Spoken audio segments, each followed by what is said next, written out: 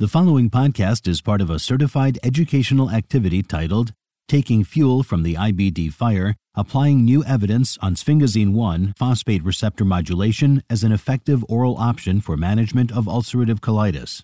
Access the entire activity and complete the post-test at peerview.com/FNG860. Downloadable slides and practice aids are also available. Good evening, everybody. Welcome. This is the Taking Fuel from the IBD Fire, Applying New Evidence on the Sphingosine-1-Phosphate Receptor Modulator as an Effective Oral Option for the Management of Ulcerative Colitis. I'm Miguel Regueiro from Cleveland Clinic, Anita Afsfali from the University of Cincinnati. It's our pleasure to be here.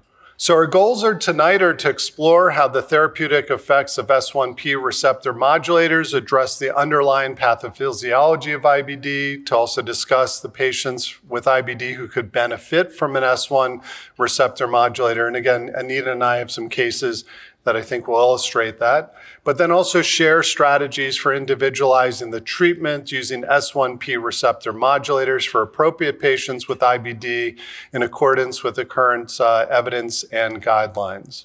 So let's go ahead and get started. I'm going to present. I have a brief presentation. I'll turn it to Anita for the second part, then back to me before we get to some cases. So obviously at this conference and others, I think you've seen slides on this before in terms of the incidence and prevalence of IBD in the US, which is going up, the age distribution, nomenclature. We have two types of IBD, ulcerative colitis and Crohn's, with indeterminate in the middle.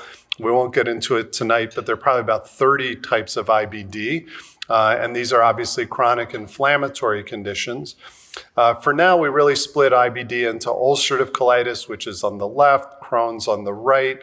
I think you're probably all familiar with the differences. I'm not going to go through this too much, and tonight we're really going to focus on ulcerative colitis, which is that mucosal inflammatory process in the colon. The extent of disease can vary in ulcerative colitis, and you can see on the bottom left, it's about a third for each, maybe a little bit more present initially with ulcerative proctitis, and about a third with left-sided or pancolitis at presentation. Complications, I think you're familiar with. C. diff is actually something we see at higher rates, even off antibiotics in our ulcerative colitis patients. But certainly over time, dysplasia, cancer, and still about 20 to 25% of our patients will require a colectomy. I'm not going to read everything on this slide, but if you think about the pre-biologic or pre-advanced therapy era, this is a nice table that really outlines kind of all of the therapies that we use. So the left side, oral and topical mesalamine, and then I still use sulfasalazine. Steroids in the middle, either oral or rectally administered.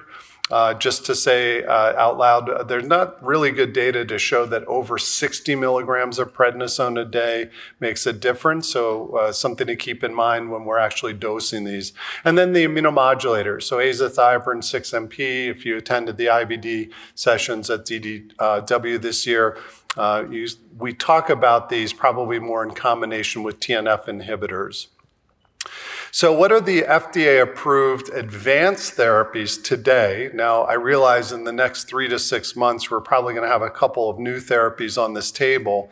But as we sit here today, these are the FDA-approved targeted therapies for Crohn's and ulcerative colitis.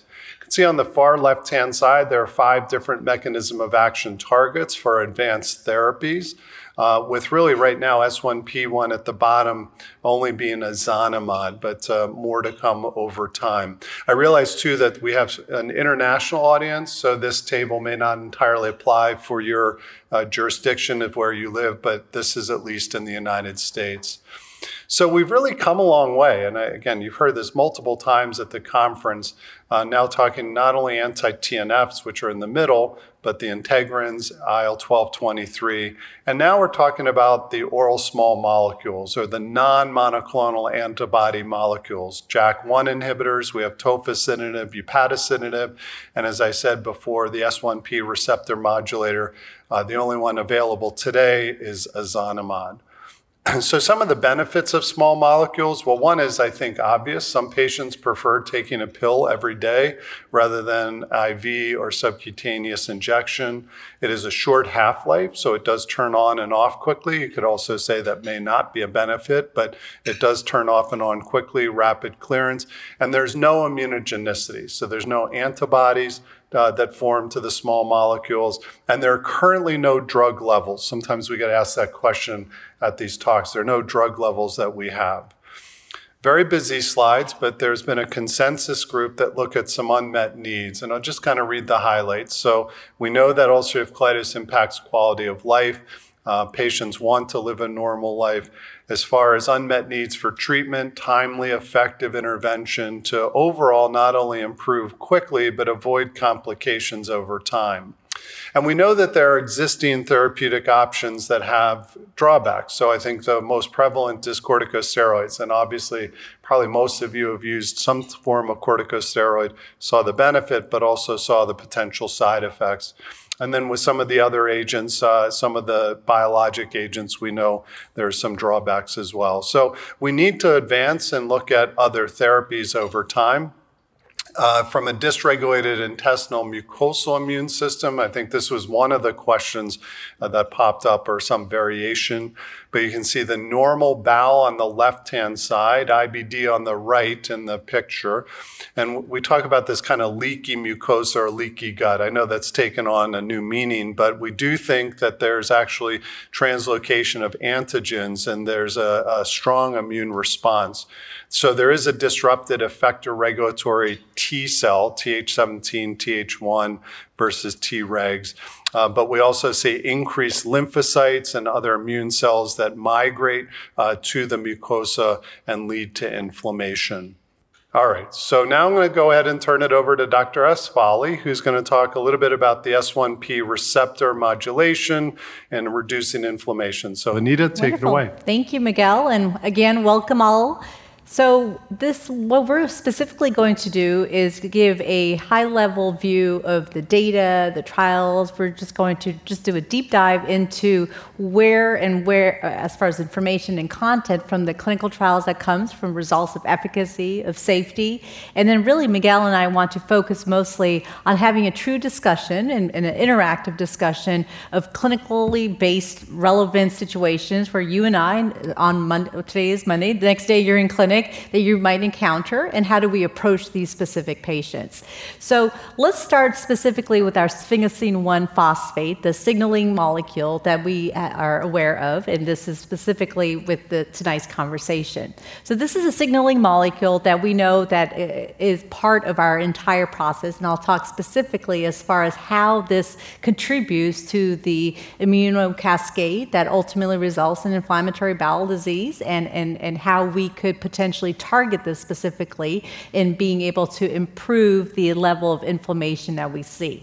Now, recognizing that, as we all know, lymphocyte trafficking is a common terminology we've been using for quite some time now, in a sense of understanding what's contributing to the level of inflammation. What happens is that these lymphocytes go to the area or the site, specifically the colon, let's say, or the small bowel, wherever the inflammation is, and it's this ongoing surge of lymphocytes to the area that ultimately relates to and concludes with worsening inflammation.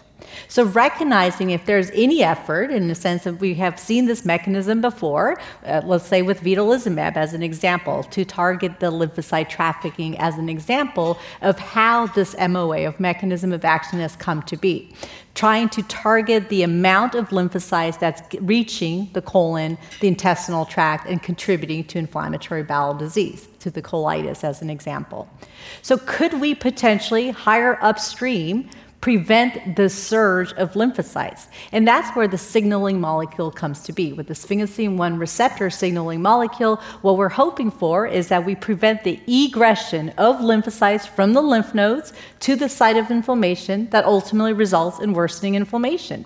And being able to stop this in turn improves the amount of inflammation that potentially could continue on, improves or reduces or prohibits potentially the amount of cytokines and proteins that continues to surge and cause this ongoing inflammation we see in our patients. And so when we talk about this S1P receptor modulation, again, what we're doing is we're preventing the lymphocytes to go release from the lymph nodes into the site of inflammation, the gut. Now, this is a busy slide, but this is just to show us that there are 5 different S1Ps, different receptors. So the S1P1, 2, 3, 4, and 5. 1 to 3, S1P1 to 3, is actually ubiquitously found across different tissues and organs. 4 and 5 are a little bit more selective in the organs that these receptors are found. And so you can see that this is such an exciting time that we have in inflammatory bowel disease, both for ulcerative colitis and in the future even for Crohn's disease, where we're able to target a little bit more specifically part of this immunocascade, and we can find the appropriate treatment that can now help modulate the level of inflammation we're seeing in our patients. And specifically with the therapies we have, ozanimod, and what's to come, etrasimod, which both treatments I will discuss here shortly, but again, recognizing that they are targeting specific S1P signaling molecules to in turn be able to prevent the egression of lymphocytes to the site of the inflammation. So ozanimod specifically is the first and only S1P1 modulator that we now have available, currently available for ulcerative colitis, and previously, as of 2020, is available also for multiple sclerosis. It's a once daily treatment option. It's considered an oral small molecule. And what we know with ozanimod is that this is based off of our clinical trials and results as far as finding the true efficacy from this. And this comes from True North, our phase 3 trial data, and that's what I'm going to share with us here, recognizing, again, this is one of your questions, but as far as what have we learned with ozanimod, and of course all of our therapies that have come through the pipeline go through their different phases of clinical trials, and with the True North, we found that ozanimod compared to placebo was more efficacious, and 37% of patients reached clinical remission at 52 weeks at the end of the trial endpoint. So when we're looking at the different comparators, both for the induction period as well as the maintenance period, when we're looking at the efficacy, how well does ozanimod work compared to placebo, you're seeing that we are able to achieve a superiority compared to placebo. And also as far as the different cohorts, so we had cohort 1 and cohort 2, basically just for enrollment components, the 2 cohorts were created to be able to have enough number of patients enrolled to be able to effectively compare to placebo. But overall, I draw your attention to not just looking at the primary endpoint of the clinical remission, but then also as listed as the secondary endpoints. So compared to placebo, we're overall seeing this gain with improvement, with achieving both the clinical remission, endoscopic, etc. Each of these mucosal healing that's listed out, we're seeing that at week 52, again, our patients want to know how long will this last. So by that week 52 endpoint, the ozanimod was superior compared to placebo. And then the question comes, well, what about even longer data? And so now we even have longer data as far as these patients who continue to achieve that clinical response and remission continue to do well. And now we have longer studies to be able to describe to us the importance of durability. Our patients want to know, how quickly will I feel better? How long will this last? Right? And so now we're being able to have additional data to show that among those patients who achieved either response or remission, they continue to do well, and this is per the data by week 98 that was recently presented as well. And then the question comes, well, what about safety? And overall, the incidence of adverse events was higher in the ozanimod group, but I want to take a pause here and emphasize the overall consideration or when we are worried about safety of any of our therapies, let's be honest, Uncontrolled disease results in the worst adverse outcomes for our patients. So really emphasizing the importance of controlling the disease. Controlling the inflammation should always remain your goal, right? Being able to understand that if we don't control the inflammation, our patients are at a higher risk for infection, hospitalization, need for steroids, malignancy, etc. But when we look at overall, certainly compared to placebo up into through the maintenance, we are seeing a higher percentage. But when we look specifically at what kind of adverse events that these are reported, these are not serious primary adverse events. These are adverse events that are reported, nasopharyngitis, etc. Each of these that are listed out here, we are seeing a slightly higher rate among our patients who are treated with ozanimod as compared to placebo during that maintenance group association. So we have an ulcerative colitis patient who suffers from mild, moderate, severe disease, who has previously been on our mesalamines or our 5-ASAs. We've treated them with oral and topicals. So then the question comes, well, when do I start, or will this patient respond well if I started or exposed them first to a 5-ASA and now to ozanimod? So this was a post hoc analysis we conducted to answer just that question, because we know before ozanimod, we have and continue to have our 5-ASAs.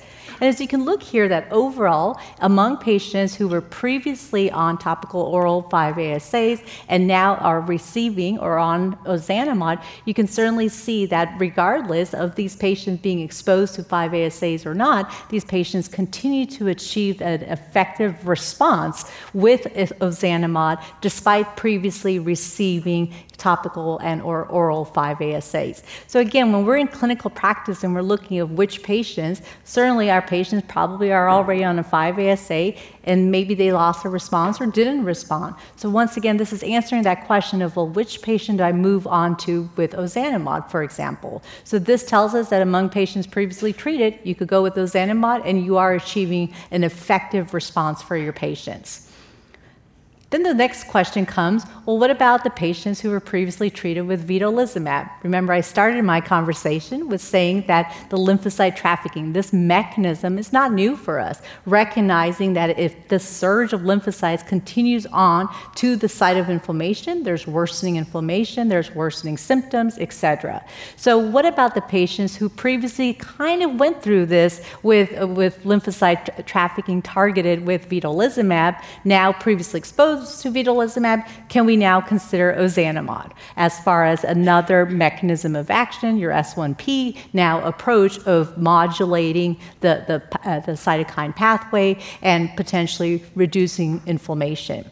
And so this was another post hoc analysis conducted to evaluate just that, recognizing again, before ozanimod, we've had vedolizumab, just like the prior slide, we've had our 5-ASAs. So overall, you can see in this post hoc analysis, among patients who were previously treated with vedolizumab, who may have initially had a response or no response, and now are treated with ozanimod, once again, you're seeing that these patients were still able to have an effective response to ozanimod. So the question kind of, and I look forward to our conversation, of really emphasizing that these patients will continue to potentially have a response despite previously perhaps having this cytokine inflammatory pathway being targeted with a mechanism of action that might be potentially very similar, but certainly very different in its own ways as well.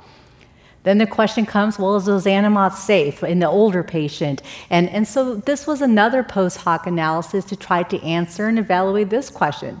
Because oftentimes when we hear the safety list and then we say, well, maybe this ozanimod is not right for our patients who are older. Maybe perhaps because we're worried about medical comorbidities with older age or the infection risk that we certainly have to account for the older aged patient. And by older, don't worry, Miguel, I mean greater than 60, and I don't think that's a consideration. This could get out. It's the evening, come on.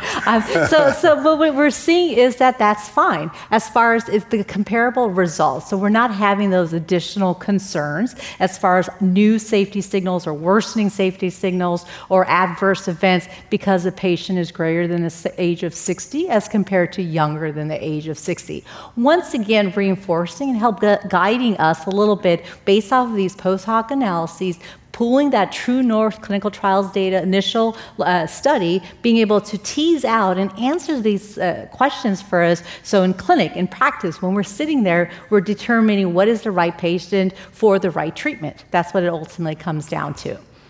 So as far as being able to look longer term, specifically in the older patient, again, as I mentioned, we're worried about the safety risk, potentially medical comorbidities, infection risk. We will talk about the cardiac risk, potentially the cataract, macular edema, etc. So when you're looking at this, based off of our post hoc analysis, when we divided the patients greater than the age of 60 or younger than the age of 60, again, we're not seeing any new or different safety signals among our older patients. Once again, very reassuring, exactly what I said initially, control the inflammation. This will result in the best outcomes for our patients.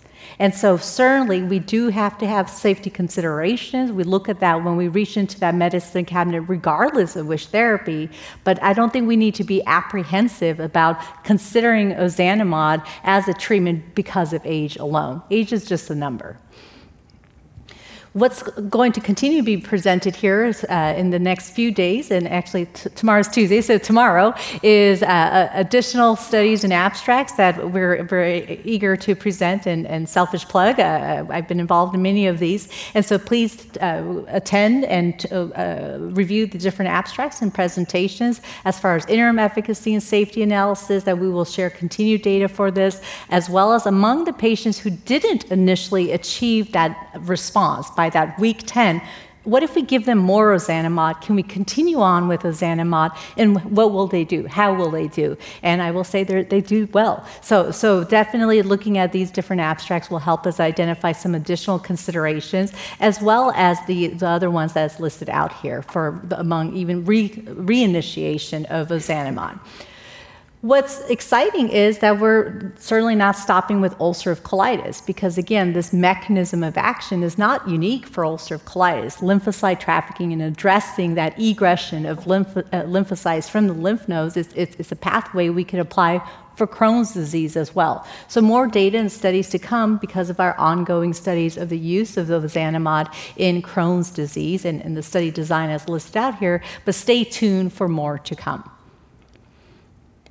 What about etrasimod? So my initial slide showed you the 5 different S1Ps, and so etrasimod is now your S1P 1 and 4, and a little bit of 5 specifically, has a shorter half-life compared to ozanimod, but again, very exciting to know that we have more treatment options that falls within this class or within this mechanism of action. So etrasimod was based off of its own clinical trials to evaluate the efficacy of this S1P signaling modulator, Elevate UC12 and Elevate UC52 based off of week 12 and week 52 data. As listed out here, these were our phase 3 trials to evaluate both induction and maintenance of the use of etrasimod in ulcerative colitis. And so you can see at the bottom here, we started with that Elevate UC12 to up to 12 weeks of data and information compared to placebo, and then with the additional co-primary endpoint for Elevate 52 being looking at not just among the patients who achieve that clinical remission at week 12, but now continuing on to week 52 with key secondary endpoints as listed out. I won't read it all to you, but again, really emphasizing that when we're looking at these endpoints, these are becoming more and more stringent endpoints for us. And this is the exciting part of all of our clinical trials, recognizing we're gone are the days where we just look at clinical symptoms alone. We're looking at endoscopic, we're looking at histology, we're looking at biomarkers, etc. So based off of Elevate UC12 phase 3 trial induction studies, what we found was that 25% of patients reached clinical remission at week 12. And so again, timing matters. And so when we talk about our different therapies for ulcerative colitis, it comes back to the patients. They just want to know, doc, how soon until I start feeling better? How soon until my symptoms improve, stool frequency, rectal bleeding, urgency, etc. And so when we're looking at some of this early clinical remission, symptomatic remission, as well as certainly the secondary endpoints, but this is guiding us again to recognizing that we have oral small molecules a new mechanism of action, the S1P signaling molecule, that we can consider in the appropriate patient, recognizing that we are seeing this type of clinical remission being achieved among our patients.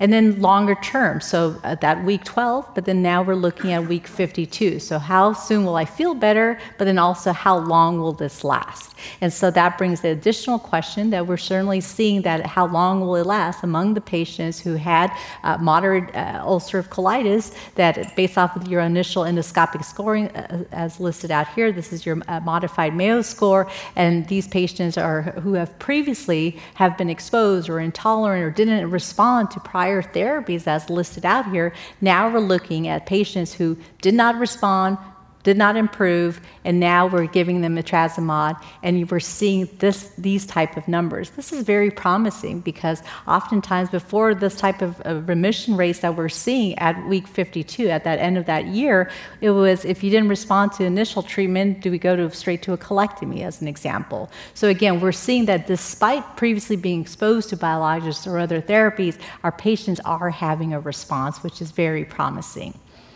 Now again, I'm going to say it once again, just to be fair and equal, uncontrolled disease, regardless, is what results in our worsened outcomes with these adverse events. But certainly, as listed out, and I won't read each of these, as far as what resulted in complete treatment discontinuation as compared to an adverse event that was reported in and of itself. So here, whether we're comparing it to placebo or that week 12 or that week 52, again, the adverse events as listed out here are I'm not going to read them each to you, but overall for the treatment adverse events that ultimately required a discontinuation of etrasimod was about 7% compared to placebo.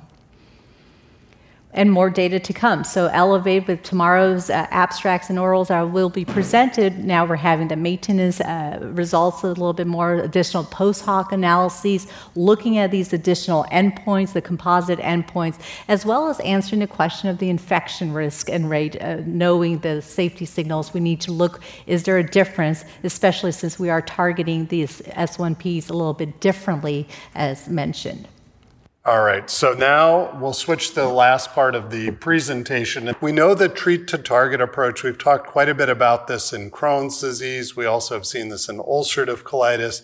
And this is, I think, what Anita said very nicely, that this is a progressive disease for both Crohn's disease and for ulcerative colitis. You probably have seen this several times before, these STRIDE 2 guidelines, which are really moving from just symptom control on the left side to now more PROs, which are scores, CRP, calprotectin. I think we're using a lot. In the last 2 years, I've been using calprotectin in my Crohn's and ulcerative colitis patients regularly and routinely. And now we're pushing to colonoscopy, endoscopy for both Crohn's and ulcerative colitis.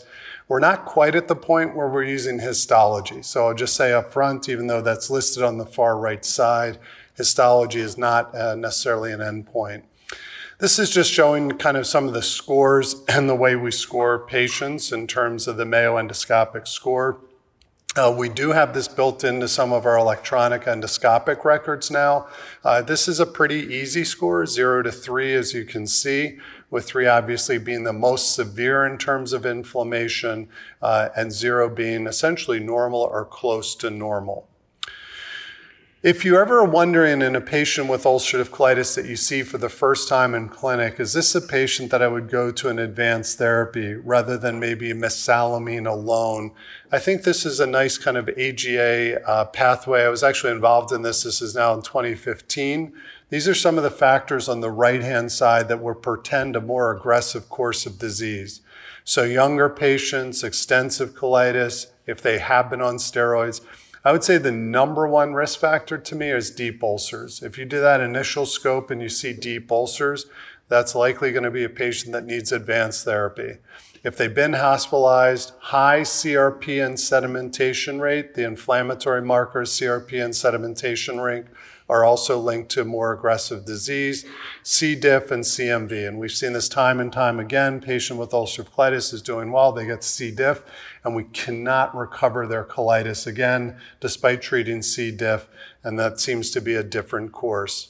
All right, so this is the safety pyramid. I will put this up and I will tell you this is simply an opinion. This is not based on science. This is something that I came up with several years ago, and it's interesting how this has taken on a life of its own in terms of what it means.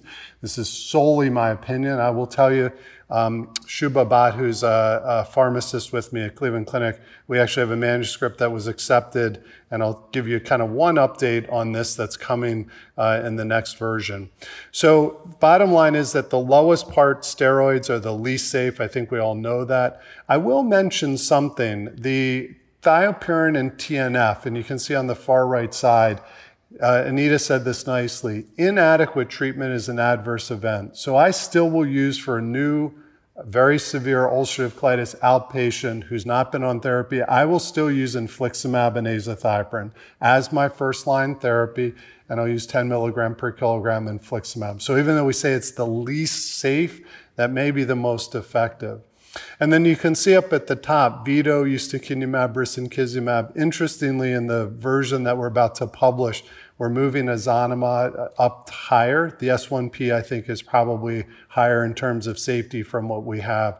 UPA and TOFA is separated. That's a little controversial, but the question is selective JAK inhibitor with upadacitinib possibly safer than tofacitinib, which gets a little bit of the pan-JAK approach. But again, this is just simply my opinion.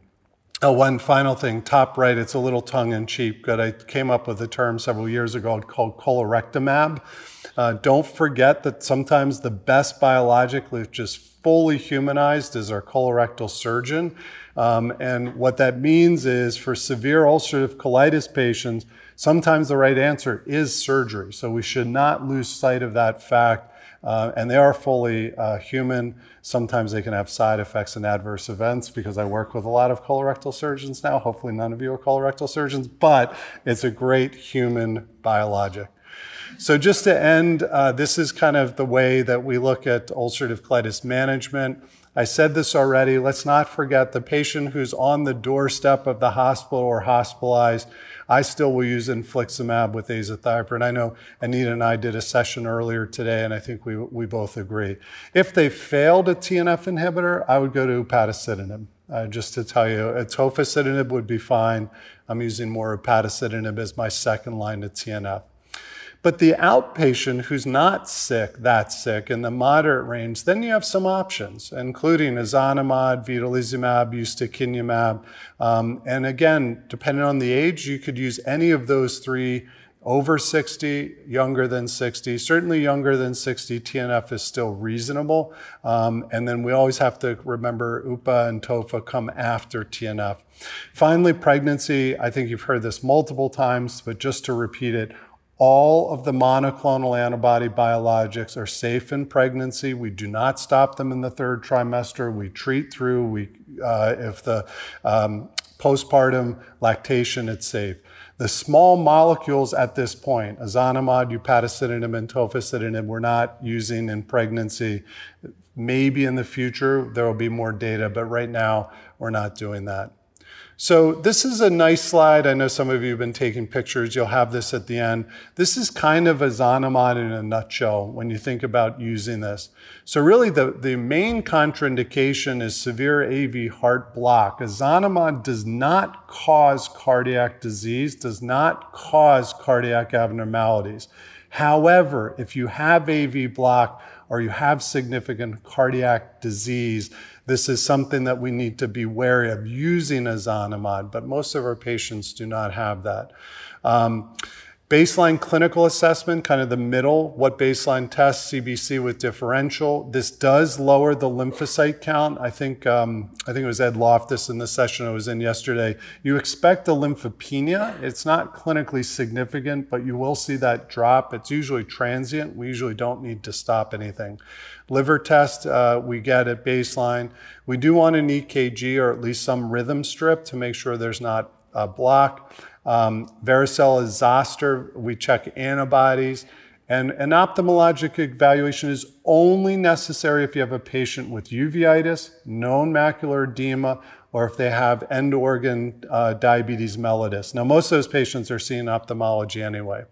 And then the very final at the bottom, you know this is a titration. There's an expected first dose heart rate decrease, which is usually between 1 and 3 beats per minute, which means the patient does not feel that, but we do titrate the dose because of that, just to make sure we don't go up too quickly.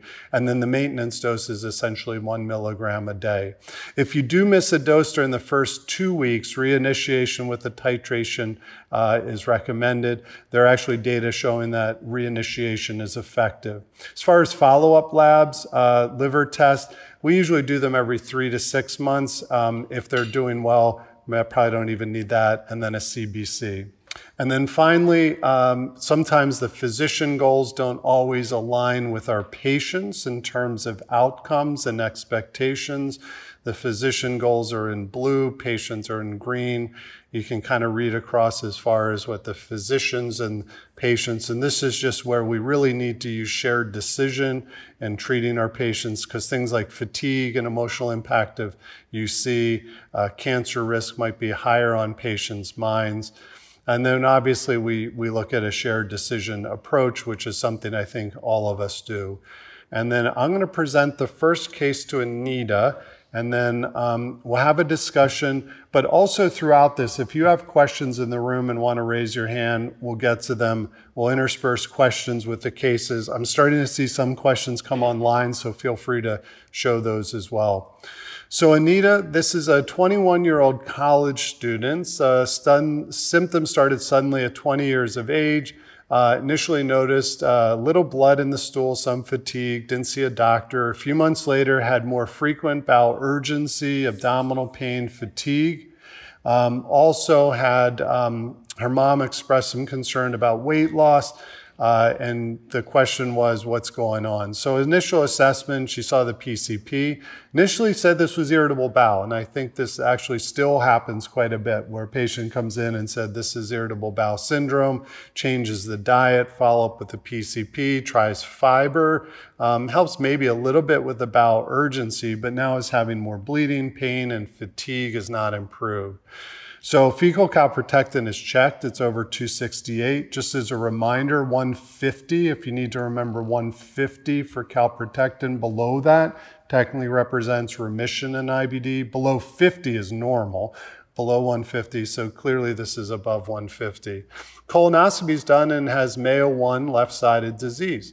So Anita, what's your kind of first approach to this patient with treatment-naive left-sided ulcerative colitis? Yeah, so I think in this patient, fortunately, we have many options, right? And recognizing that this is a new diagnosis, mild disease, a Mayo of 1, elevation in the biomarkers of the fecal calprotectin, symptomatic, but he doesn't sound like someone who's knocking on the hospital door. So Miguel alluded to our session this morning, and we really differentiate when we talk about managing and caring for patients with ulcerative colitis.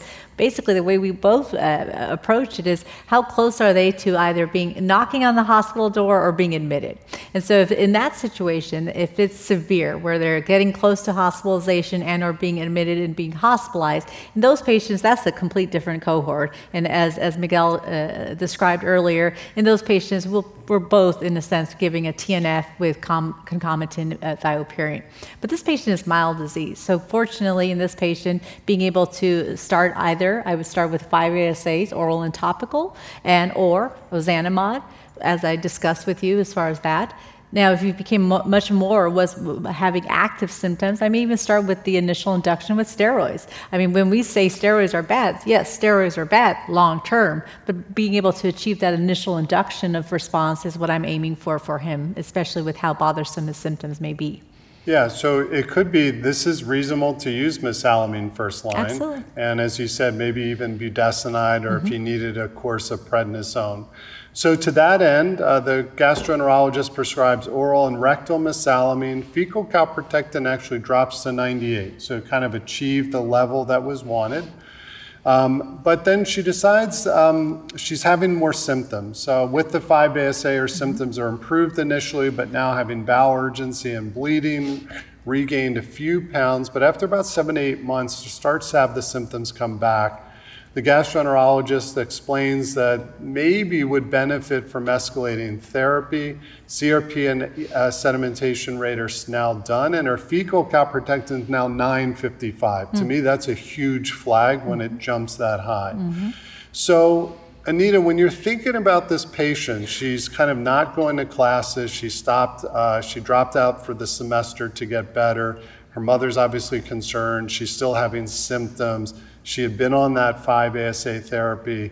What next? What do you go to at this point? Yeah. So we all see this in clinical practice, right? So first you want to make sure that this isn't an infection. C. difficile as an example of something that could also be triggering the worsening symptoms. But this is in a situation where now you're having, through shared decision making, it's going to be important to have a true discussion in a sense of what's next. Whether you want to now consider, as we discussed, an S1P, whether at this situation, given how worsened the symptoms have come, are they getting close to knocking on that hospital door? Check your albumin, the CRP, some additional metrics and objective data to see how rapid of a treatment do you need, or do you even need to potentially hospitalize them and give them even a short course of IV steroids. So it kind of depends on what I'm going to see here next. I'm getting additional objective data. I want a colonoscopy. I want to see, again, the stool studies, but now it's appropriate to start thinking in escalation in the appropriate therapy for this patient.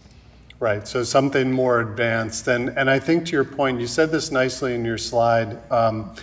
First of all, ozanimod, we'll just say that for a second, does not need to go through another biologic. So you can have just 5-ASA and go right to ozanimod.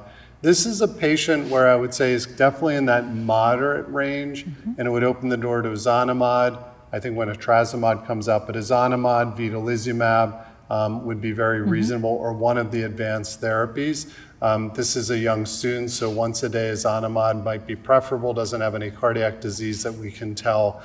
So I think that that's reasonable. I know we have more cases. I want to get to a few questions, and I'll answer some of these, but then I'll ask you, Anita, too. Sure. So one of them, and I actually scrolled to the very bottom to see this, and I think this is interesting, is lymphopenia an actual biomarker? Is there a certain level of lymphocytes that can kind of predict response?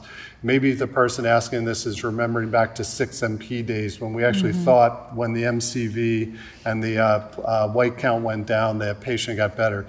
So far, we haven't seen that. We don't know, and it's not like we drive the lymphocyte count down to a lower level. So that's something that we haven't done at this point. When is it safe to start S1P after C. diff or CMV? Fortunately, it's something that we haven't seen really a higher rate of C. diff or CMV. I have had a couple patients with C. diff.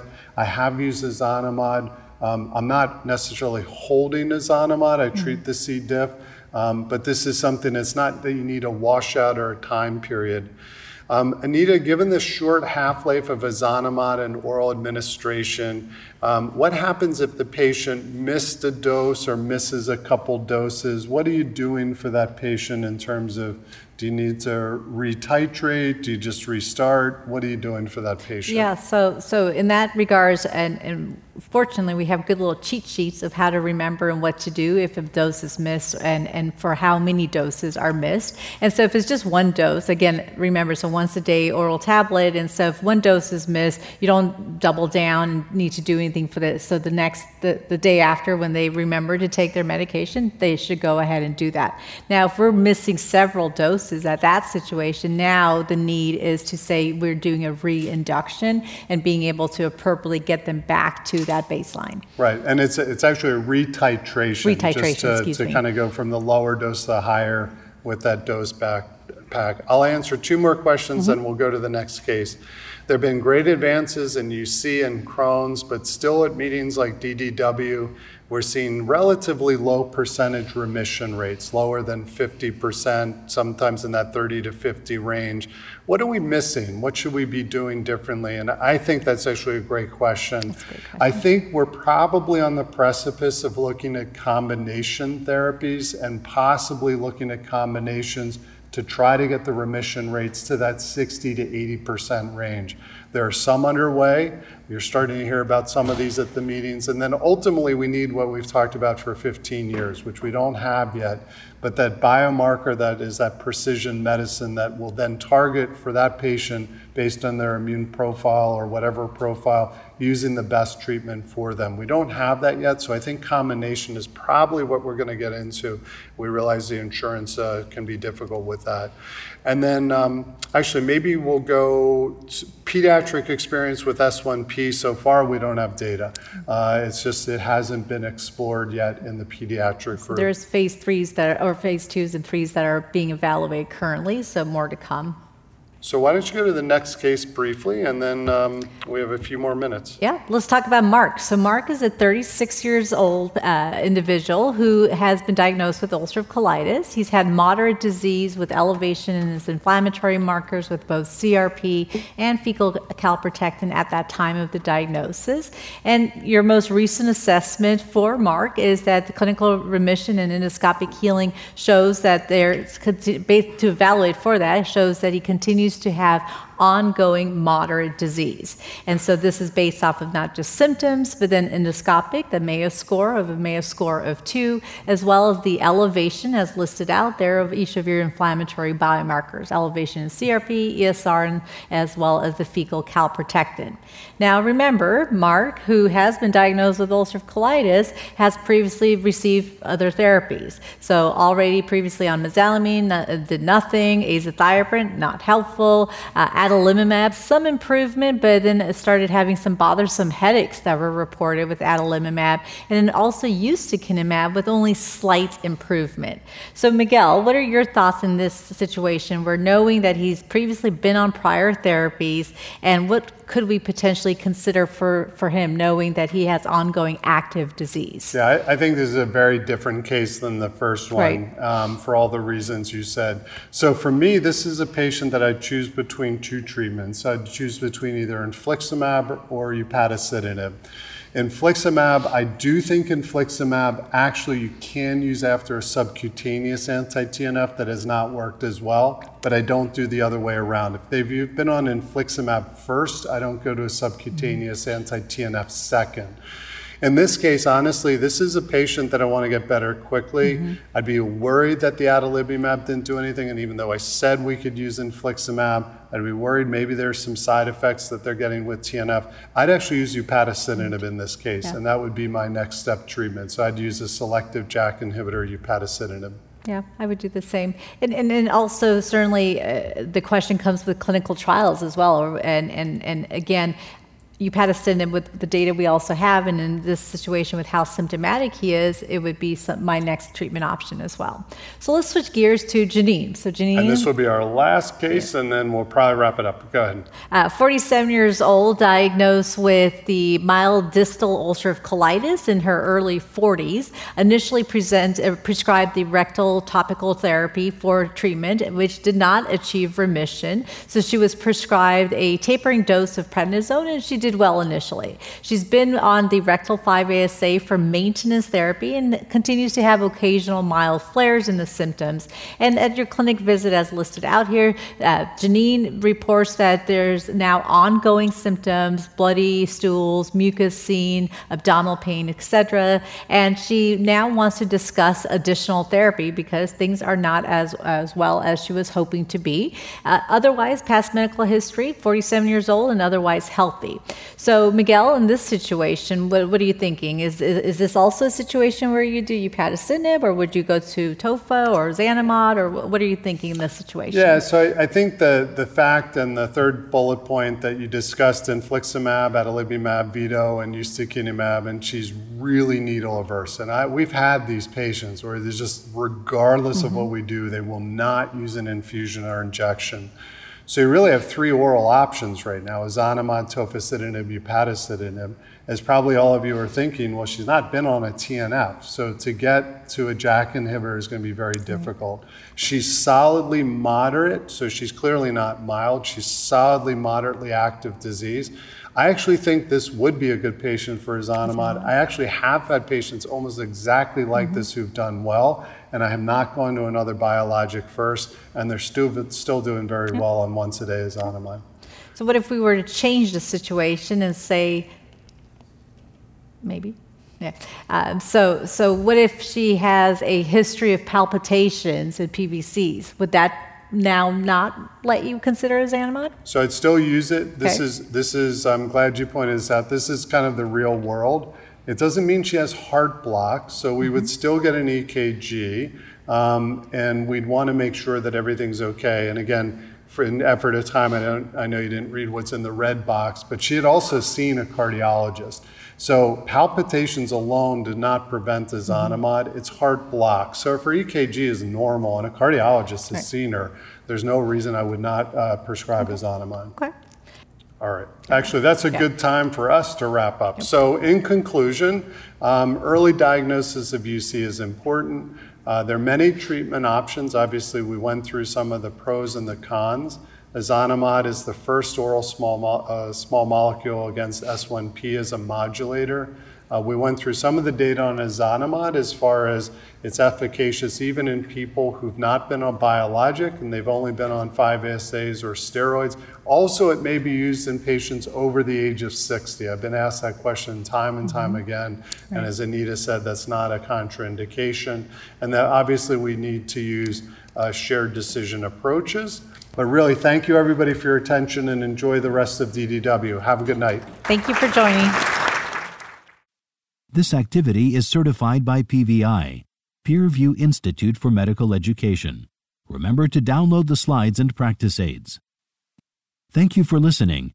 Download materials and complete the post-test for instant credit at peerreview.com/FNG860. This activity is supported through an educational grant from Bristol Myers Squibb.